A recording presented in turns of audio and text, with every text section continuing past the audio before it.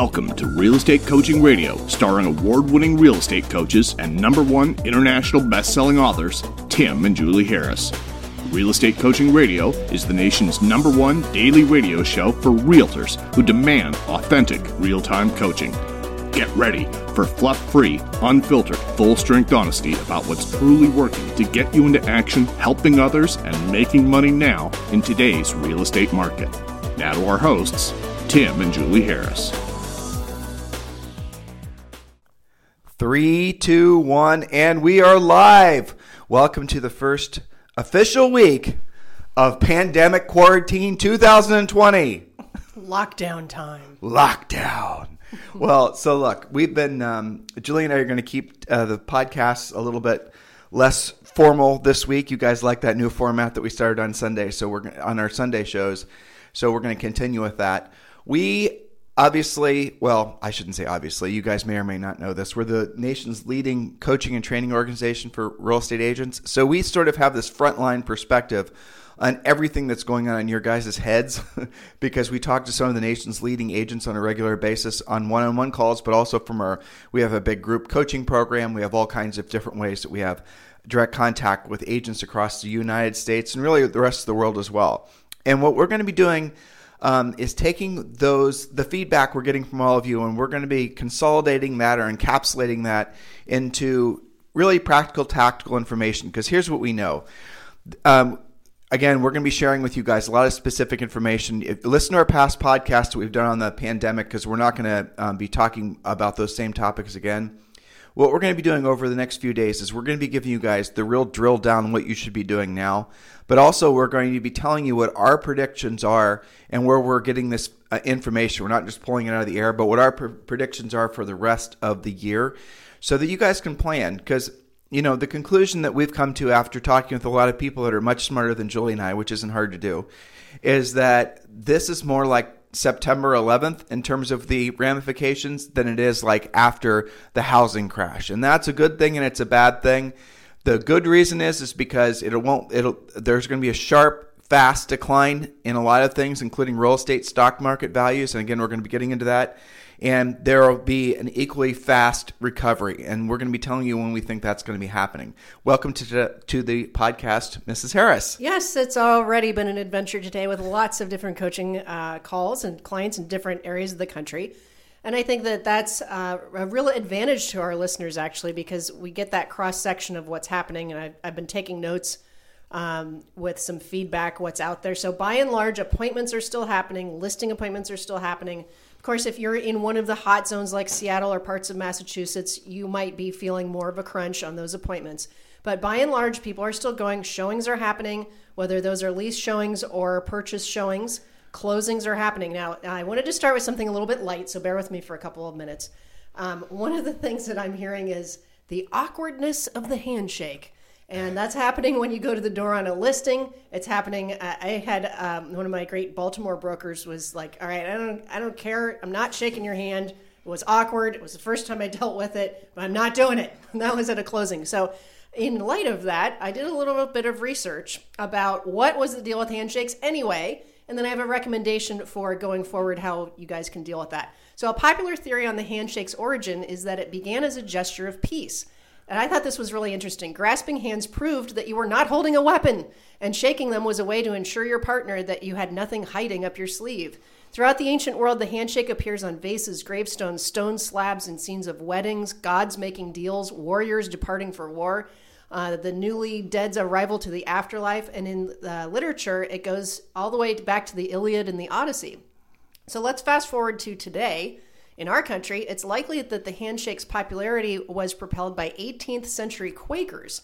In their efforts to drop the hierarchy and social rank, they found the handshake a more democratic form of greeting than what they were coming from, which was the bow, the curtsy, taking your hat off. It was more formal. So in their place, they put the practice of the handshake extended to everyone regardless of their station, as we do still.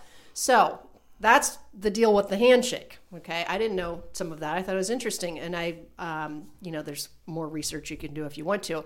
But now, what's going to replace the handshake? You guys have been fist bumping, elbow bumping. Tim, you just got back from a car show where your car dudes were like ankle bumping. So I you can do any of those things. My point is to have a plan, but I like the namaste kind of like the prayer hands, because it means the belief that there is divine spark within each of us. That's what that means. And saying namaste, the divine light in me bows to the divine light within you. So that's an option, obviously, depending on who you're with. So that's my solution to your handshake woes. In case you were ever in doubt that Julie Harris is a nerd, she just proved it to you. The fact who goes and Googles the history of the handshake. Well, I mean, Julie, I'm seriously, doing my part for that is humanity. some serious high-level nerddom right there. Yeah, well, it just gets worse from here. So this is the warning to everyone. You bring me this stuff, I'm going to help solve it for you. Next thing, she's going to start bringing Star Wars quotes, and you guys just watch. You've been warned. Everyone reacts to the stress of a pandemic in different ways. That's right. I nerd out. And Julie is nerding out. What is it? It's a fast, slippery slope down to nerddom. That's right. Okay, so speaking of what to do, I wrote down another thing. This is very practical and tactical. Special stipulation forms are coming out from your boards of realtors, many of whom met over the weekend to create some of this language. So look for, and they're going to be called different things, but I'm hearing mostly special stipulation forms. And these are things like what to do to extend if you're affected by the virus, what to expect in terms of closing dates with mortgage lenders being backed up with a deluge of refinances. Some of it has to do with showing protocol and being able to deal with things like virtual showings with a letter intent, contingent on final showing. So look for special stipulation forms. It's probably being emailed to you in your email right now from your board. Well, Julie, I know you have a whole bunch of notes from your coaching calls this morning, and they probably aren't very congruent one to the other. I don't know if we really should just blast through those or just get to what we actually did research for these guys. Let's just go in and we can interject some of your coaching. Sure. It's all related. All right. So first of all, here's the thing that you guys all got to remember. Is this is not going to last forever. And many of you, 99.9% of you, are going to be just fine. But some of the facts that we're about to give you are kind of scary, but we're going to put them in context. And the reason that Julie and I are continuously delivering you information on this topic is because we know the tendency, and it's fascinating. I'm sure many of you guys are on Facebook. You're reading the, coronavirus deniers are starting to spin up that it's just a bunch of hype. And you're reading all these people that are then going to the other extreme that we're all going to be, essentially the zombie apocalypse is next. So watching how people react to this, that don't try to put yourself in either camp. Just realize that's really not your job as a leader, as someone who hopefully aspires to be a leader. Your job is to help people, not be an opinion maker about essentially how to behave. And it's really important that you remember that, because ultimately that's what you'll be remembered for. If you're somebody that essentially, I'm feeling sorry for some of these people on Facebook in particular who are just tripling down on the idea that this is just a big farce and it's somehow some big conspiracy just out to get this one or that one or the politician, political, whatever. It's all these people that are going to end up having to eat their words because they don't understand. They haven't done the work, or they're so much in denial. And for their own personal motivations. And I was asking, Julie and I were talking about this yesterday, why is it that some people want to so remain skeptical about the ramifications of the virus? And the only conclusion I came to ultimately was that they personally are not financially prepared for it. And that's what they're living in fear of. So it's a form of denial, basically. Yeah. Exactly. And we saw that back when after the housing crash too, the same thing. People basically reacted in all kinds of different ways. So be an observer of other people's behavior, and it has an interesting psychological benefit to you is it keeps you out of your own head. Because the more you are in your own head, worrying about your own thoughts and the rest of it, the less you're inclined to be of service to other people. Because what happens is you turn yourself inward and you start focusing too much on yourself, and you forget the fact that this is going to, in the near future, this is going to be something that's going to be in our rearview mirrors. And when that happens, how you acted now will be remembered for the rest of your life. And I know that sounds like a big statement, but it's also true. Because if you are one person, well, how do I say that? One of the people that basically that were helping people to be calm and carry on, as it were. One of the people that was not just, essentially discounting the fear that people were feeling, not trying to essentially play politics. If you are a leader in a time like this, they will reward you going forward by trusting you. And if you are on one of the extremes, people are going to remember that as well. And so here's what you got to remember as we go through this whole process. Is it's your job to communicate. Ultimately, everything that Julie and I are going to read to you today, all these points that we found over the weekend when we were researching this, All this is going to point to the same thing. You have to be an over-communicator with everyone you can communicate with. The points that we're going to read you, I encourage you to share these with other people. Okay, so we're going to jump in. Now, here's some facts that we picked up from different sources. In some cases, we'll tell you the sources. In other cases, we won't, because we frankly didn't write it down when we were researching this. But here's some facts. 50% of all Americans will contract the virus, 150 million people, as it's very communicable. This is on par with the common cold rhinovirus, of which there are 200 strains in which the majority of Americans will get 2 to 4 times per year. So, as we said last week, as we said the week before that, when we first started talking about the virus, which, by the way, we did before everyone else did because we knew it was real, you're going to see essentially half of all Americans get it, which means you're probably going to get it, or people you know are probably going to get it. So the probability of us being able to escape this virus is about 0. Now, what does that mean? In putting this in perspective, 70% of Germany will contract it. That's 58 million people. This is the most relevant industrial economy to be affected. Now, why is it that they're 70% and we're 50%? Because they did not take action to wall themselves off and close their borders fast enough. And effectively, you're seeing the United States do the same thing. So let's make this practical and tactical.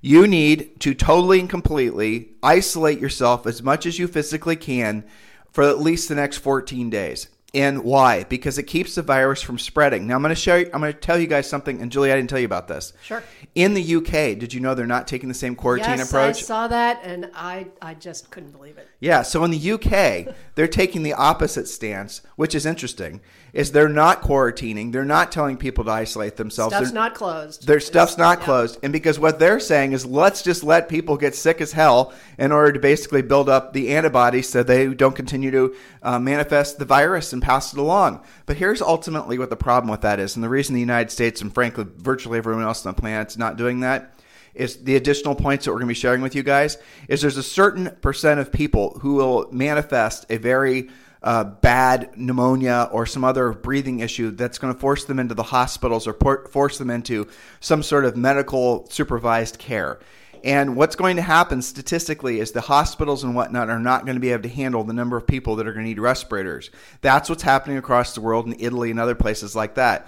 Julie and I listened to some podcasts from some people that live in Italy that are in the medical profession, and they were talking about just exactly what's happening is they're now having to ration healthcare.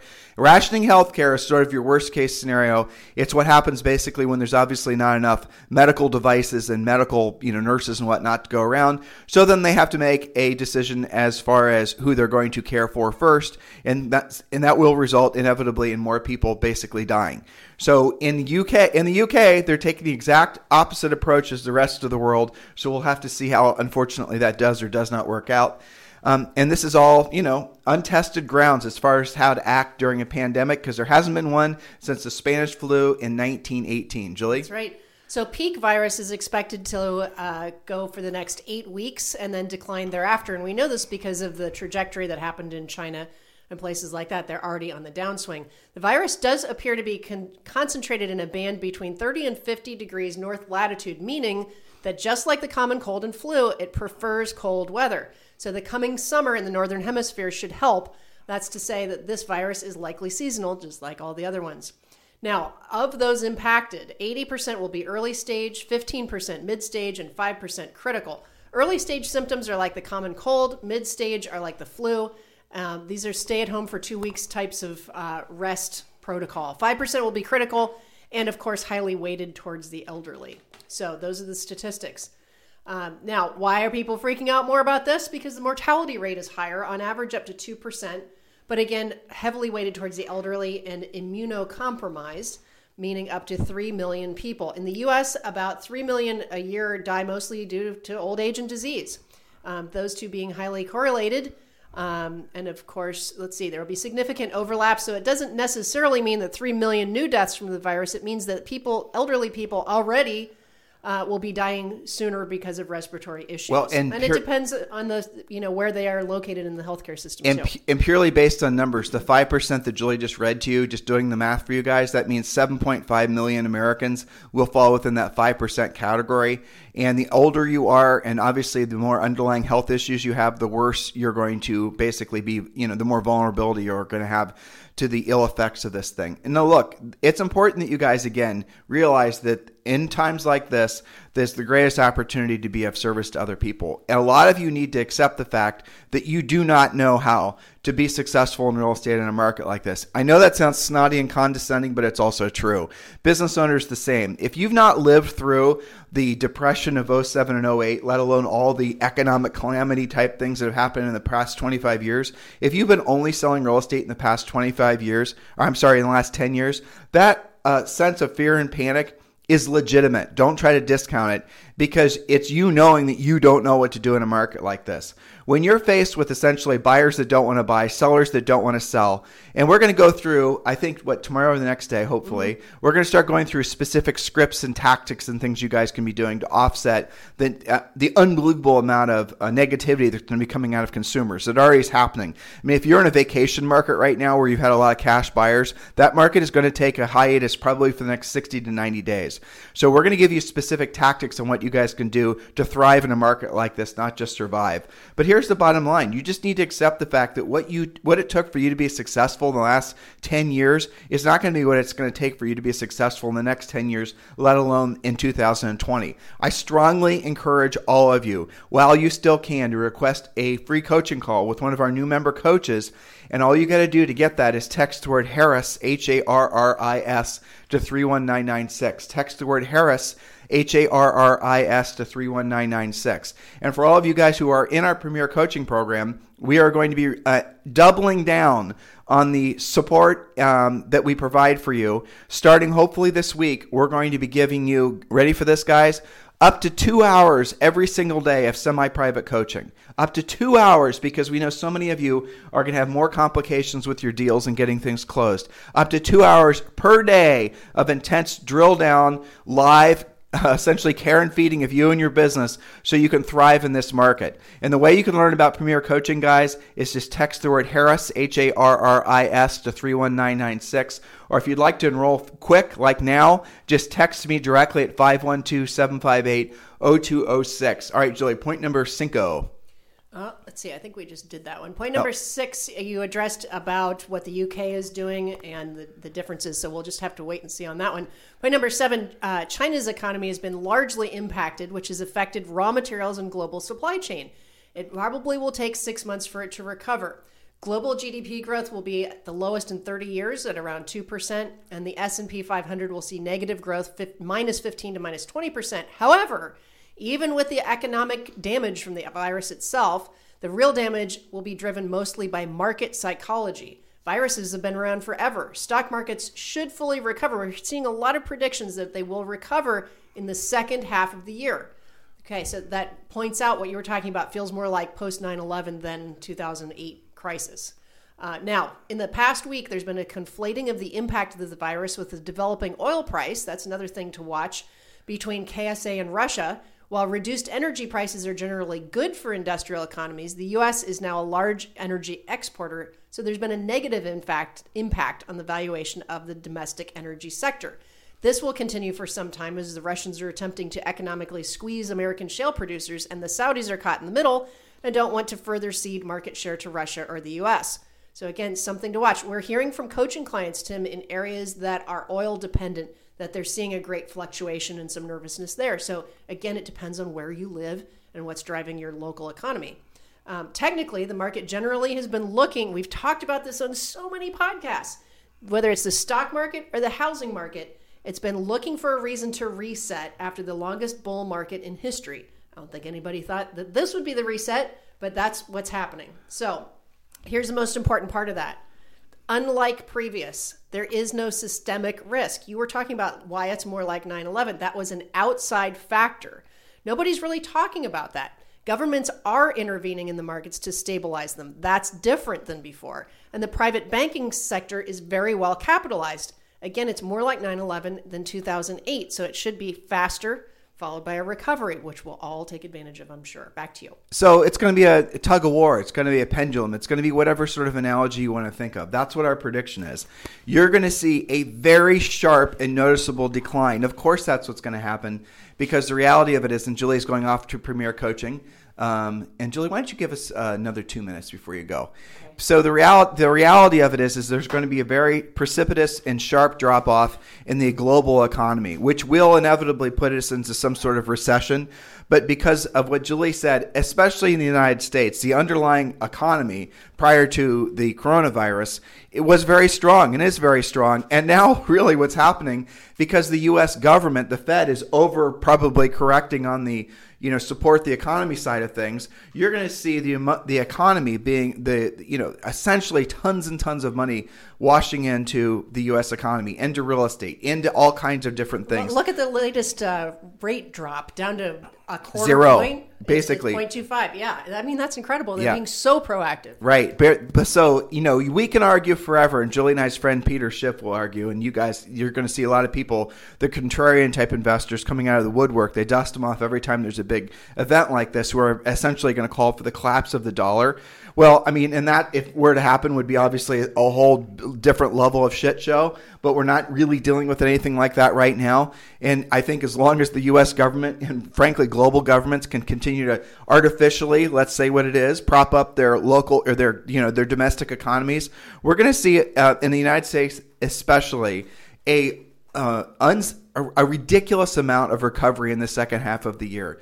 It's, what's the word, Julie? Unsized, missized. It's going to be like, it's ridiculous. Disproportional or something like that. Yeah, it's going to be. I mean, look at it this way. Rates will still be super low. Even if they go up a little bit, there probably will be more inventory. There probably will be really motivated sellers. Think about all of your stymied buyers that are going to be ecstatic to even have something to look at. That's what's going to happen. That'll be awesome. And a lot of spring buyers and frankly sellers, the sellers who aren't motivated, are going to take themselves out of the market, and they're just going to wait till the coronavirus scare to clear out because they don't want people walking around their houses. It makes total sense. And buyers are going to do the same thing. Remember, guys, the buyers are never really that motivated because at the end of the day, they could still rent. So that's going to leave you with the ultra motivated sellers. But still, your spring inventory is going to be really stark. You're going to have to really work hard to find anything for sale. And at the end of the day, you're going to have to work extra hard to get the buyers motivated. On tomorrow's show, we're going to be telling you exactly what to say and exactly what to do to keep your train on the tracks with regards to, counseling and doctor filling up your buyers and your sellers. But what really matters now, guys, is that you keep your own head on track. You do not allow yourself to get sucked in by CNN and MSNBC and, Fox News and wherever else you're going. Don't allow yourself to go dark with your mindset because this is not going to last. This is going to be one of those things that when it comes back, I'm expecting, based on what we've been reading, and we could, change our expectations, our predictions. We could change them if we see a month from now things are still incredibly worse, or if they're getting worse, then we'll have to adjust accordingly. But right now, based on all the things we indicated, we really do think the second half of 2020 leading into 2021 will be some sort of new historic boom that essentially the U.S. economy, let alone the global economy, has never seen before. I remember after we need to oil our door to our studio. I remember after everyone was essentially stuck in a frugal mode after the recession, depression of 07, 08, 09, right? People were doing staycations and they weren't spending money. And just all of a sudden what happened? People started experiencing what the press came to be known as frugality fatigue, which I thought was hilarious. And then people started buying things like crazy. Luxury items, cars, houses, does not matter. Because people want to consume. This is a consumer-based economy. The U.S. government, most of Western civilization is consumer-based at this point. And the governments are going to do everything in their power to get consumers to consume because that's essentially the fuel of the economy. Ultimately, it can't be so dependent on the Fed like it is now to prop up the economy. And so you're going to have once in a lifetime, and it's funny, we've been saying that forever, but now it's definitely true. As rates essentially go to zero, overnight lending rates, and the banks are going to be able to lower their rates. But you're going to see a massive surge of cash that's going to be available to everyone. Now, why are they doing it? Because people are feeling pessimistic and they're going to overcorrect on the fear side. So what you're going to have to do is you're going to have to realize, Julie, close the second door, not the first one. So what they're going to have to realize is that basically as this money hits the economy, as you start seeing all this money entering in the economy in the form of low mortgage interest rates and, the SBA is putting a ton of essentially easy to qualify small business loans out there, all that money is going to be washed around the economy going into 2021, and that's just going to create what could be another incredible bull market. So look, the reality of it is these are uncharted waters. There's not been a society, certainly since 1918, basically, it's gone through anything like this. It's going to be worse before it gets bad, but you've got to be the beacon to let people know that it's not going to last forever. Don't be judgy and trying to argue people's feelings one way or the other. People are going to react the way they're going to react. They're hardwired to react the way they react. Don't fall into the fray of being one of these fools that essentially tries to, it's almost funny. It's the hype of the virus, which so many people were arguing, but I don't think that's going to be the story in the future. I think it's going to be the hype about not believing the hype about the virus, right? That's what's going to be fascinating. How many people are ending up having long-standing, psychological wounds and financial wounds because of the fact that they weren't telling people to take precautions. And we're going to be talking more about that tomorrow, but just do what the government is suggesting. Do what the disease specialists are suggesting. Don't try to game this. Don't try to question it. Don't think you're smarter. Don't think you can essentially find some conspiracy to believe that somehow you're not going to be affected by this. You are. Statistically, 50% of everyone in America is going to get the virus. At differing levels, it's going to affect you once you have it, if you get it, or someone you know and love is going to get it. So take precautions against it. 5% of Americans are supposed to be getting it based on the statistics from the rest of the world in its worst form. And we know it's going to most adversely affect older people with underlying health issues. But that doesn't mean if you don't have underlying health issues, even if you're younger, that you're not going to be adversely affected as well. If you want to really freak yourself out, go online and look to see what this virus does to your lungs. It's the real freaking deal. People are getting pneumonia.